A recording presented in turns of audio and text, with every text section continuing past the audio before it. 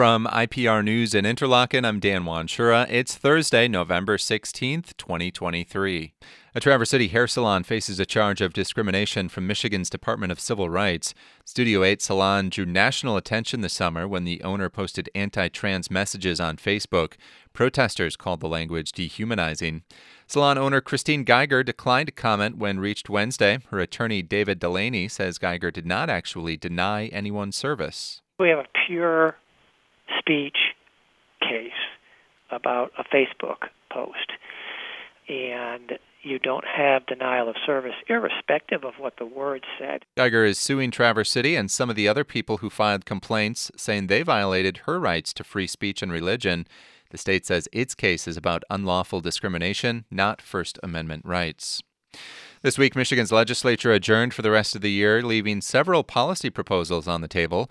Capitol correspondent Colin Jackson reports. One bill package stalled in the state legislature despite a prolonged push from supporters would give undocumented Michigan residents access to driver's licenses. Adonis Flores is organizing director with the Michigan People's Campaign. He says passing the bills is a matter of bravery. Our communities have waited more than 15 years. Families have been separated. Senate Democratic Majority Leader Winnie Brinks says there is progress being made. It's moving very slowly in terms of getting that support. And people are frustrated, and I understand, because it has a big impact on their lives. The legislation has faced pushback in past years from critics who say people should gain legal residency to receive an ID. I'm Colin Jackson in Lansing. Michigan officials say they have exceeded a goal of creating 1,000 new child care programs in the state.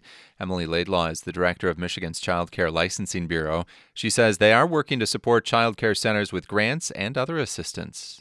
2-year cohorts where we're helping support providers in the long term to make sure that they have kids in care and they can braid and blend the funds that are available in order to be successful.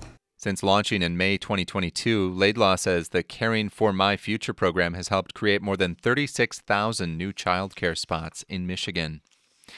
A former president of Interlochen, who also made a huge impact on some of public radio's most famous features, has died.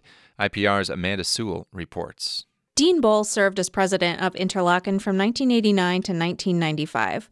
His tenure included the development of a master plan that dramatically modernized the campus of Interlochen Center for the Arts.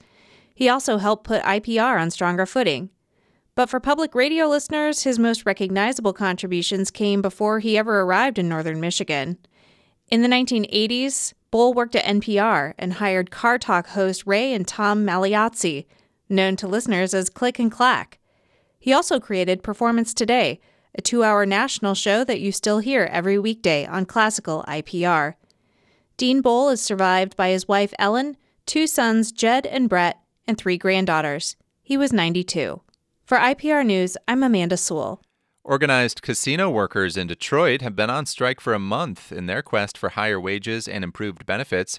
Picketers outside Motor City Casino got a high-profile boost with AFL-CIO National President Liz Schuler showing up to march last night. Gwen Mills is the secretary-treasurer for union Unite Here.